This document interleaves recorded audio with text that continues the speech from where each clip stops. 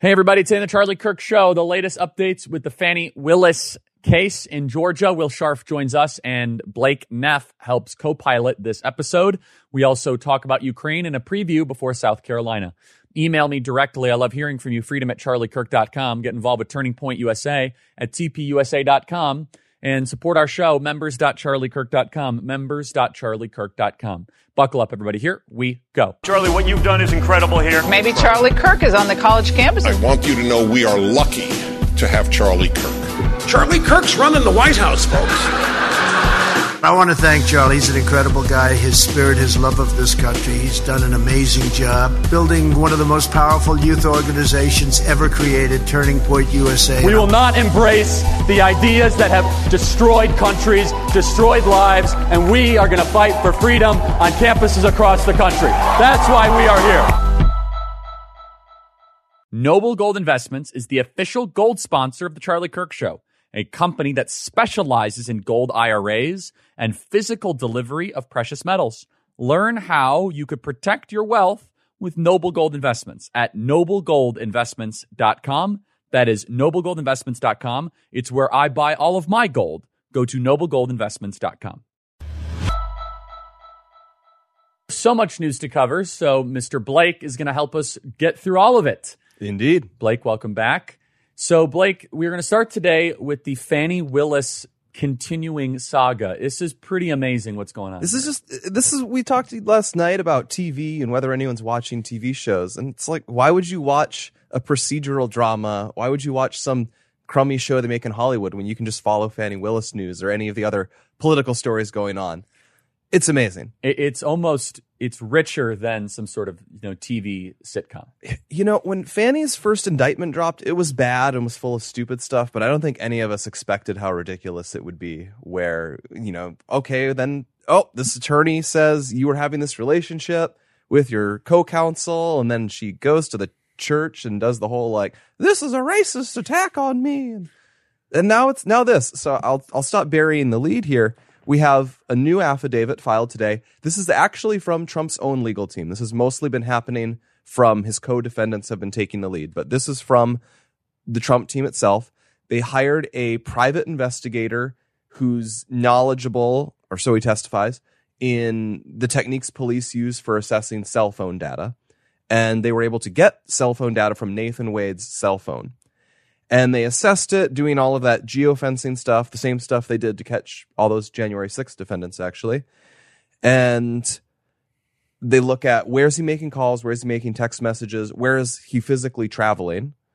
And they say, based on this, that in the first 11 months of 2021, so this is before he was hired as a special counsel on Fani Willis's team, he allegedly made about 2,000 phone calls to Fani Willis and exchanged more than 12,000 text messages. 2,000 phone calls? 2,000 phone calls. Do you think you make that many phone calls in a year?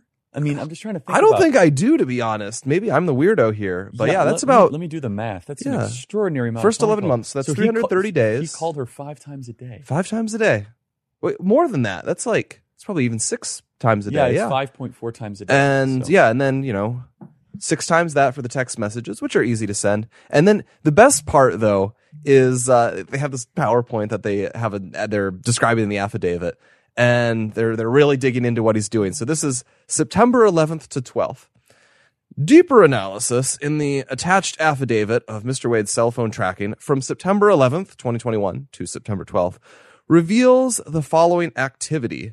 Leaving the Doraville area where he lives at approximately 10:15 p.m., traveling directly to and arriving within the geofence, so, a location area they've calculated, in the Dogwood address at approximately 10:45 p.m., leaving the Dogwood address at approximately 3:28 a.m. They're obviously just doing work together. And then traveling directly to towers near his Marietta residence in East Cobb and arriving at 4:05 a.m., and text Fani Willis at 4:20 a.m.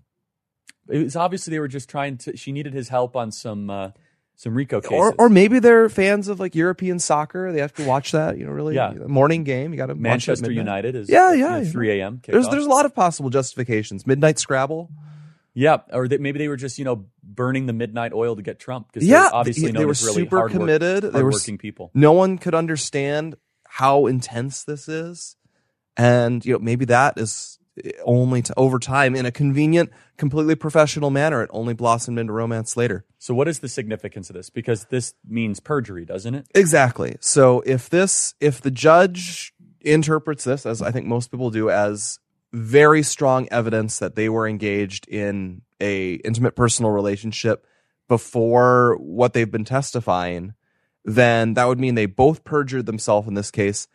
And it really means the very funny thing is a lot of analysts say that, even if they'd been in a relationship in some capacity, it might have gotten by this because it wouldn't necessarily prove the prosecution itself was unethical. But once you're perjuring yourself in this case, they would just both have to be removed and possibly indicted.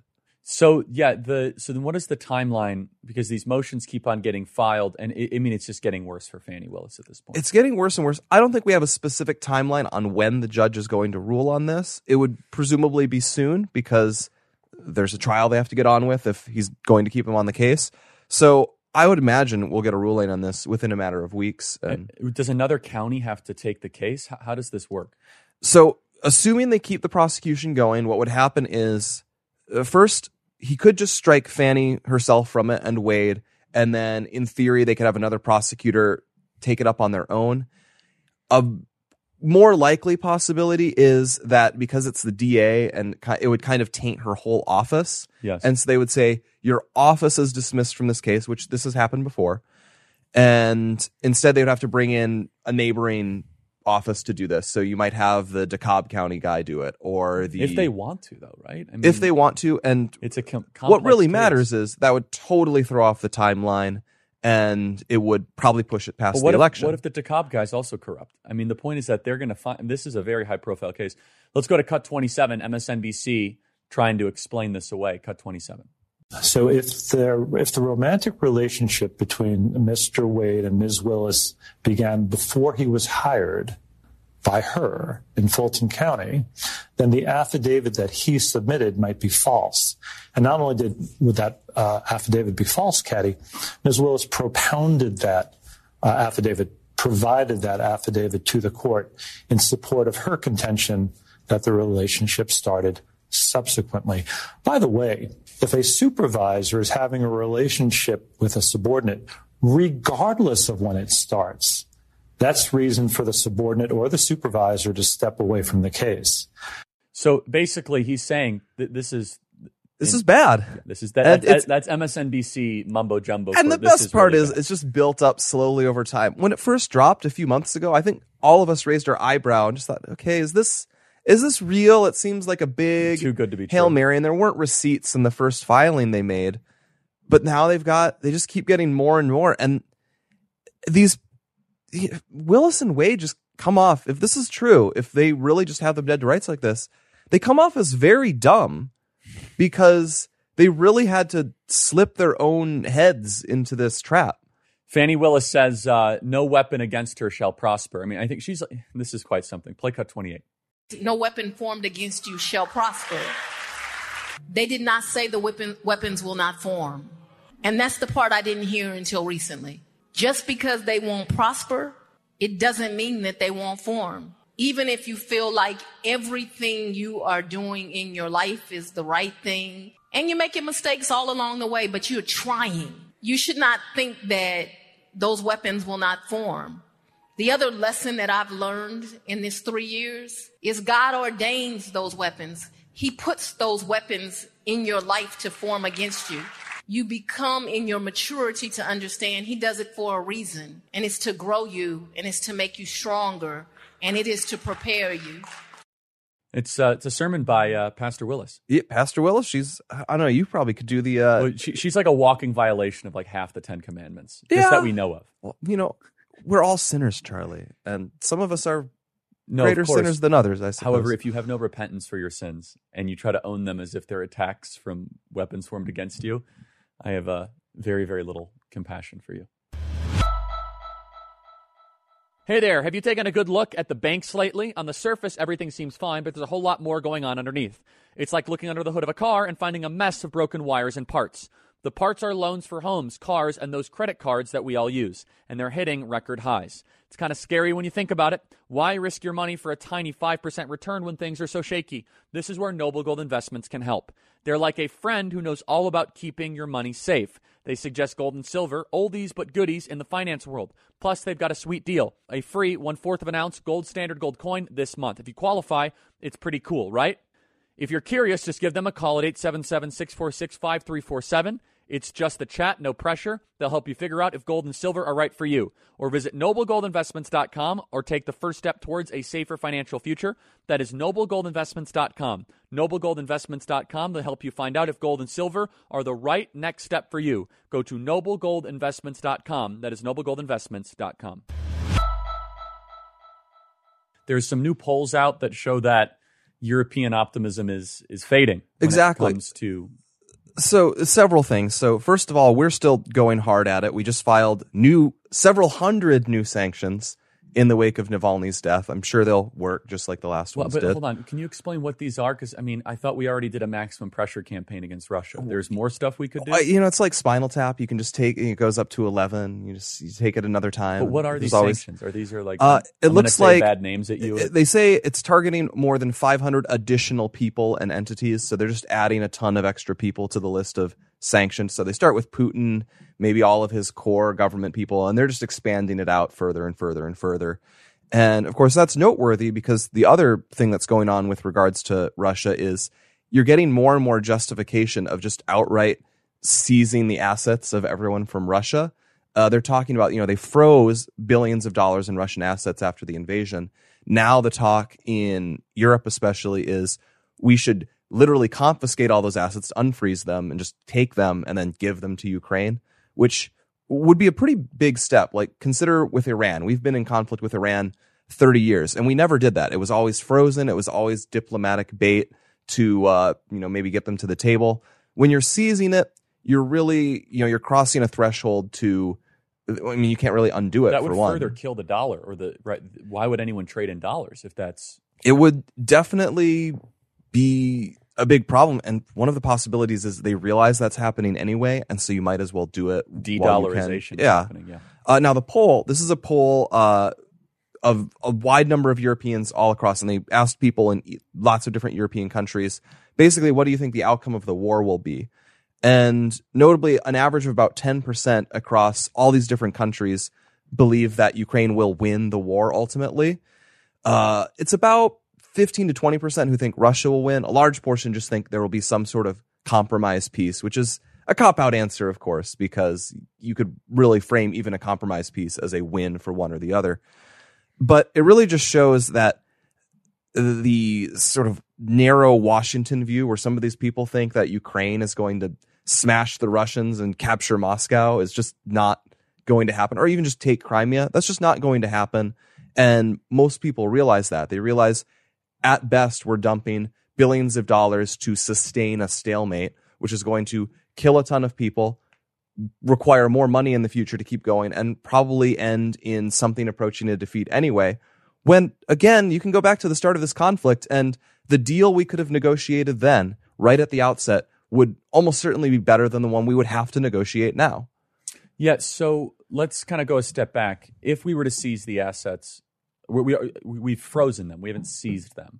Exactly. And if we then send it to Ukraine, that would further de-dollarization. Can anyone define what does Ukrainian success look like? Does that include Crimea? That's one of the biggest problems is the most diehard ones do believe they should take all the land they've lost to Russia in the last decade, which includes Crimea, it includes the Donbass, it includes large areas where by general consensus, the people there do not want to be a part of Ukraine. That's the biggest thing about Crimea is you can nitpick with, you can disagree with Russia's seizure of it outside, normal international law by force, whatever. But it is massive consensus that that place wanted to be in Russia. And the fact that it was in Ukraine was substantially a historical fluke. The Russian Navy was headquartered there? The Russian right? Navy was headquartered there. It was settled by Russians. They acquired it at a different time. It was literally in Ukraine as a sort of sentimental thing that Nikita Khrushchev did because he liked Ukraine. He'd run Ukraine during the famines.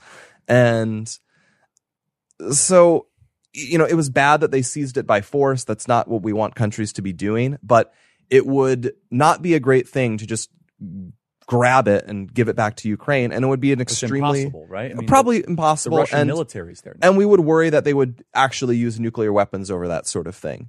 So if that's their threshold for victory, they're committing Ukraine to essentially a suicidal path.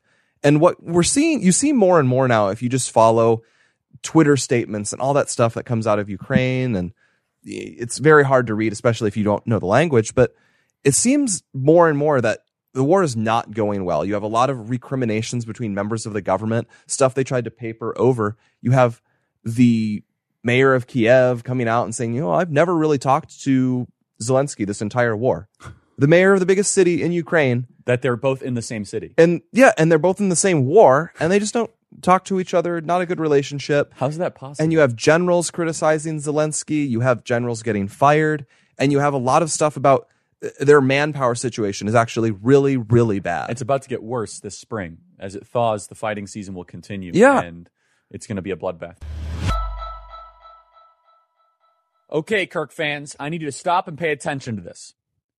If you deal with exhaustion, brain fog, mood swings, or food cravings, if you're constantly getting sick or simply lack the zeal you used to have in life, then I have some news for you. A while back, I found a liquid supplement called Strong Cell, and it changed my health in a very profound way. I take it every single day. Look, I knew I had to partner with them. I did the research, Google, and look up online what happens when you mix NADH with CoQ10 and marine collagen. It's simple. Every area of your body has cells. So if your cells are healthier, then you will also be healthier. You don't have to take my word for it. Listen to one of these testimonials. After taking Strong Cell for 6 weeks, I found improvement in many areas, less shoulder pain, improved mental clarity, increased natural energy, and so much more. I'm thankful that Charlie Kirk recommended this to his listeners. Rebecca says, I absolutely love Strong Cell. At first, I didn't think it would make much of a difference for my chronic fatigue, depression, and anxiety, but I thought I'd give it a chance. I've tried to find depression meds for 10 years, and since I use Strong Cell, I'm feeling better than I ever have on depression medication. Customer for life. Thank you, Charlie Kirk, for recommending this product. So there it is. You've heard from me directly and some of the users who have seen their lives changed by Strong Cell. I personally recommend taking it every day for at least 30 days. I take it every day before I go on the air, and it's helped me in more ways than I can even name. Each of our bodies is very different, so I would recommend you give the supplement at least 2 to 3 months to see the changes in your body. Go to strongcell.com and learn more for yourself. That's strongcell.com/Charlie. And don't forget to use discount code Charlie at checkout to get your special 20% discount for Kirk listeners. Or you can call 888-596-0155 to order over the phone. That is 888-596-0155. Or visit strongcell.com/Charlie. Joining us now is Will Scharf, one of President Trump's attorneys. Will, welcome to the program. Will, your reaction to I'm not sure if you were involved in this filing, but bombshell filing out of Georgia. Will, your reaction? Yeah, just when you think this Fani Willis prosecution in Georgia couldn't get any crazier, you have a morning like this morning. Our team down there filed an affidavit from a highly experienced criminal investigator whose analysis of Nathan Wade, that's Fani Willis's special prosecutor / lover, the analysis of his cell phone shows that in 2021, which is before this investigation started, Nathan Wade and Fani Willis had over 2,000 phone calls, a little less than 12,000 text messages, that on dozens of occasions, Wade was at Fani Willis's sort of secret condo, including overnight stays. Now, both Fani Willis and Nathan Wade denied on the stand that their relationship predated the prosecution of President Trump and his co-defendants. This data strongly seems to indicate that both of them perjured themselves in open court when they testified, that this relationship, this romantic relationship, clearly predated the prosecution. And to me, that just raises the specter of corruption that has infected this entire prosecution from the start, and that I believe will ultimately or should ultimately result in its dismissal altogether. And this is what I asked this question earlier of Blake, who's here today helping co-pilot. Will, what happens then if this goes to another county? What is the process? Have you ever been involved in cases where that has been the case? It'll depend on how the judge decides to treat this, but he could easily disqualify both Wade and Willis from continuing in their roles as prosecutors, in which case a different prosecutor would be appointed to take over, who might take a very different view of the underlying facts and the charges that have been brought. The other option, though, is an outright dismissal of this whole case, where you have prosecutorial misconduct and lies and corruption infecting a case from its initiation, as I believe that we're seeing here. A judge would be well within his rights just to dismiss the case altogether. And I think given the evidence that's mounting against Willis and Wade and just this entire prosecution, I don't want to say that's likely, but it certainly is a lot more likely today than it appeared to be just a couple weeks ago. So Will, on timeline, I know you mentioned this. I just want to make sure I'm clear. Betting odds are that Donald Trump will not be in a Georgia courtroom before November. Do you think that still remains true?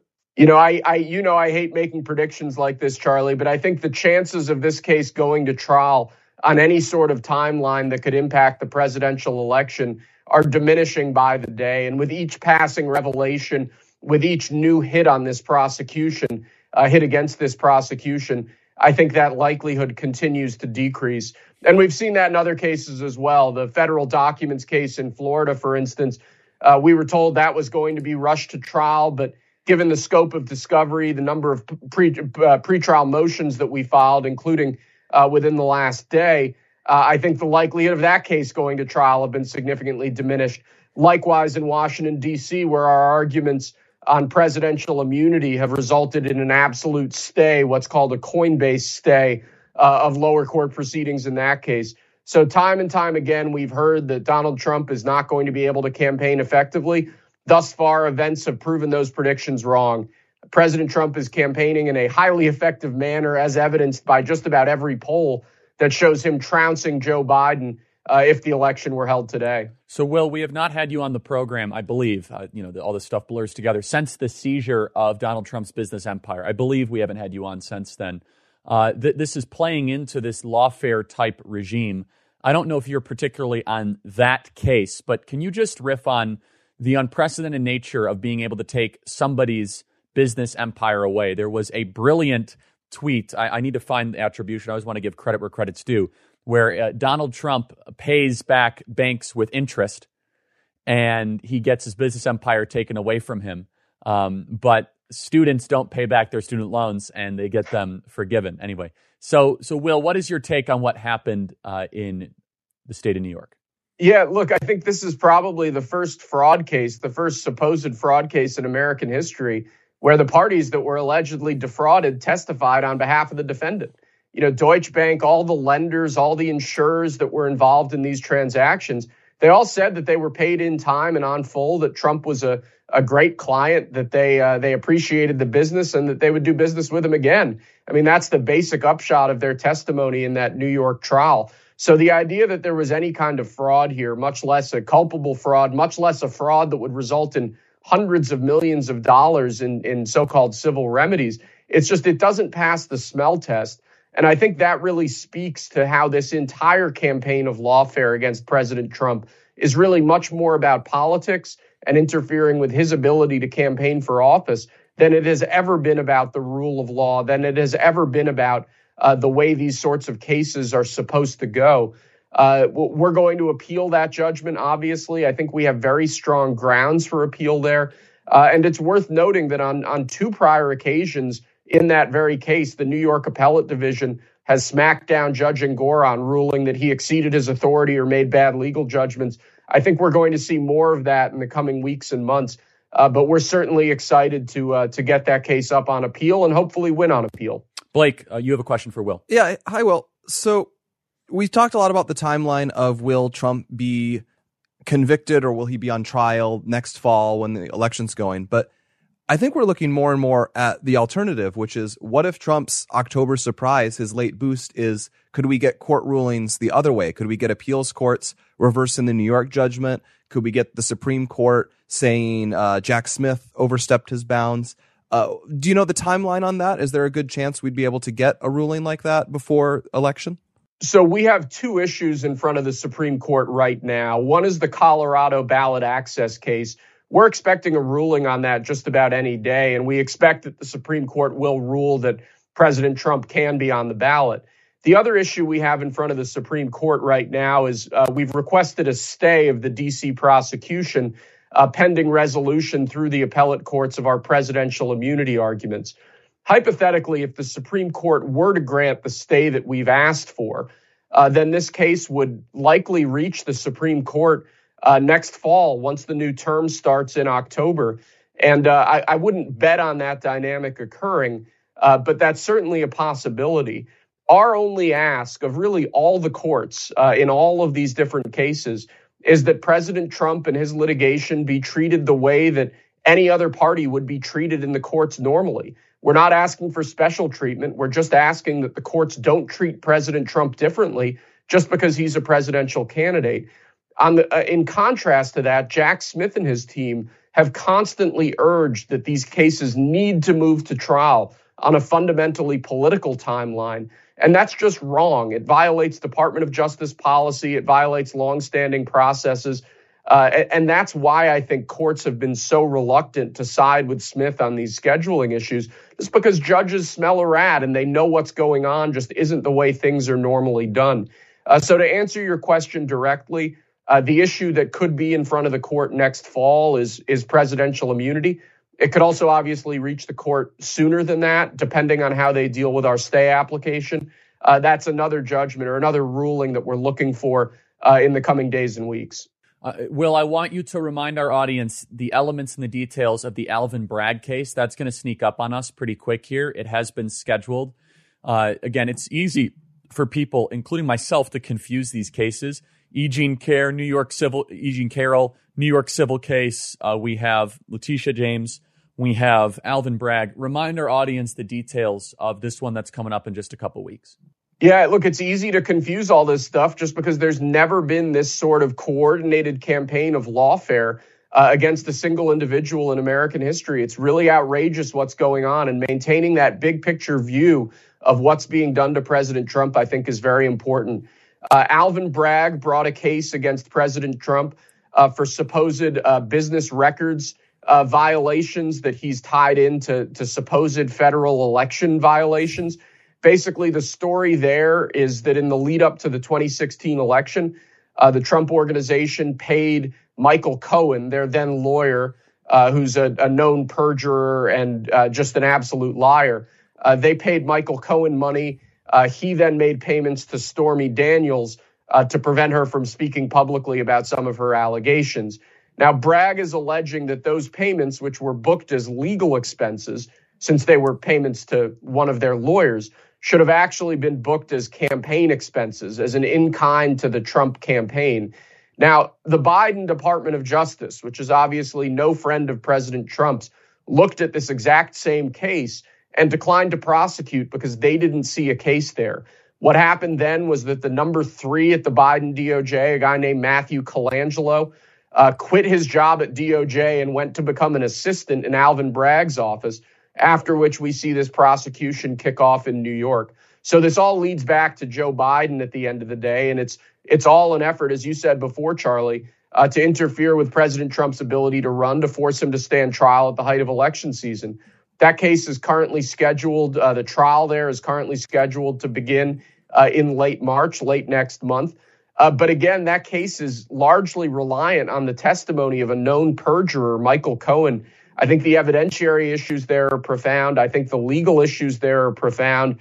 The strength of that case has been derided by legal experts across the political spectrum as just extraordinarily weak.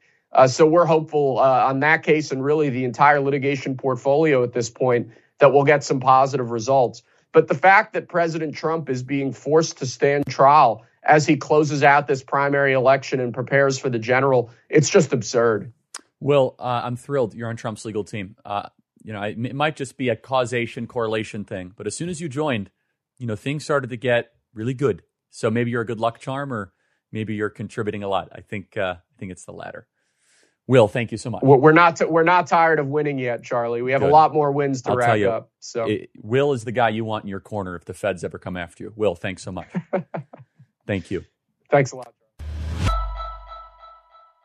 The South Carolina primary is tomorrow.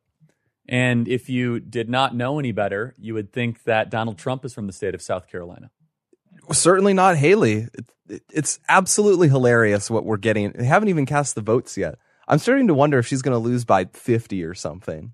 So they, so Blake, what are some of the polling, the kind of reporting going into South Carolina? I think my favorite was, I just checked Politico this morning, and they have this headline. This is an actual headline right on the front page of Politico. She abandoned us. Haley's South Carolina problem isn't just Trump. The former South Carolina governor largely ignored the state's grassroots activist base. And it's just an entire article of people in South Carolina saying, they point out Nikki Haley's from here, but at this point, not really. No one really cares. Is that where we're at? I think they open with this fact. This is a quote from the article. Since leaving the governor's office, Haley has largely ignored the state's grassroots activists, according to interviews with more than a dozen GOP operatives across South Carolina. One striking illustration came in December when a junior-level staffer on Haley's campaign sent the South Carolina GOP an email asking how to find out about county party events so that Haley could begin sending surrogates to them. This is the woman who once governed the state, and they're just totally detached from it. And there was another poll from Winthrop University last month. Haley has a favorability, not overall in South Carolina. This is her favorability among South Carolina Republicans, 56%. 56%. 56%. Favorability. Now, it just goes to show how the Republican Party has dramatically changed in the last decade. She was once kind of the heir apparent to the conservative movement. Yes, and she's not, overall, she is a lot more conservative than certainly some of the Liz people Cheney who've been put forward to us as the alternative. She's very hawkish, but the GOP was hawkish for a long time, and just a lot of people did not evolve away from that, unfortunately. Because I think if she had, we'd be more favorable to her. There's still stuff we don't care for. She was very much always had that temptation to submit to some of the Democrats' kind of like latest issue of the moment propaganda. And then now she tries to awkwardly walk that back by making weird answers on what the Civil War was about. It's definitely damaged her, not just because of the specific answers, but I think a lot of people have started to really see her as calculating, always trying to say the thing that will just let her become president eventually. And it's really soured her. And then in contrast, she just doesn't have that relationship with the base. And there's no substitute for just putting in the time, putting in the effort, putting in the face-to-face communication. And there's another line here. More than a decade after she last won over conservative voters here, Haley has become a stranger at state and local party events. She avoids silver elephant dinners. She avoids party conventions. She avoids grassroots gatherings as she embarked on a national speaking circuit and book tour. I will say that one of the blessings of this is that a couple weeks ago, Nikki was in the running for vice president. That is no longer the case. Yeah, as we say, she's just openly, they're sending mailers to Democrats, letting them know you can vote in this primary. And it's just becoming more and more clear that she exists as a Democrat operation, essentially, because she distracts money and time and attention from Trump when the race is over. You are running a protest candidacy. And yeah, it very much kills the vice presidential idea, I think. And in return for what? Do you think she might run third party? I find that unlikely. I'm just not sure who would back her in that case. I don't think the no labels people really want Nikki Haley involved. They want a more moderate streak to their campaign, more moderate even than Haley. And it just doesn't, I don't see the path. I think a lot of people, Pence, her, they have this delusion that eventually, Trump will lose next fall, they believe, and then this will cause this psychic break in the Republican Party, and we'll rewind time and it will be 2005 again. I don't think that's likely, but a lot of these people seem to really believe it. And I bet if you're in their circles and if you only talk to their donors all the time, it's more believable. You get in this bubble. Yeah, it's the final prediction. I think it's going to be a 30 to 40 point loss. Yeah, I think it's going to be a total bloodbath. Yeah. I think it'll be a depressing beatdown. She'll wish she was back to the days of losing. What is she going to say in her speech tomorrow? We gave it our all onward to Super Tuesday. I guess. And Trump will have then gone 4 for 4. Oh, yeah. I mean, he's going to win every single state. It looks that way. No, she is a Democrat sabotage campaign to screw up the data, and I'm not really even sure her personal motivations here, except just trying to destroy the Republican Party. I can't really figure out what it is otherwise. Thanks so much for listening, everybody. Email us as always, freedom@charliekirk.com. Thanks so much for listening, and God bless. For more on many of these stories and news you can trust, go to charliekirk.com.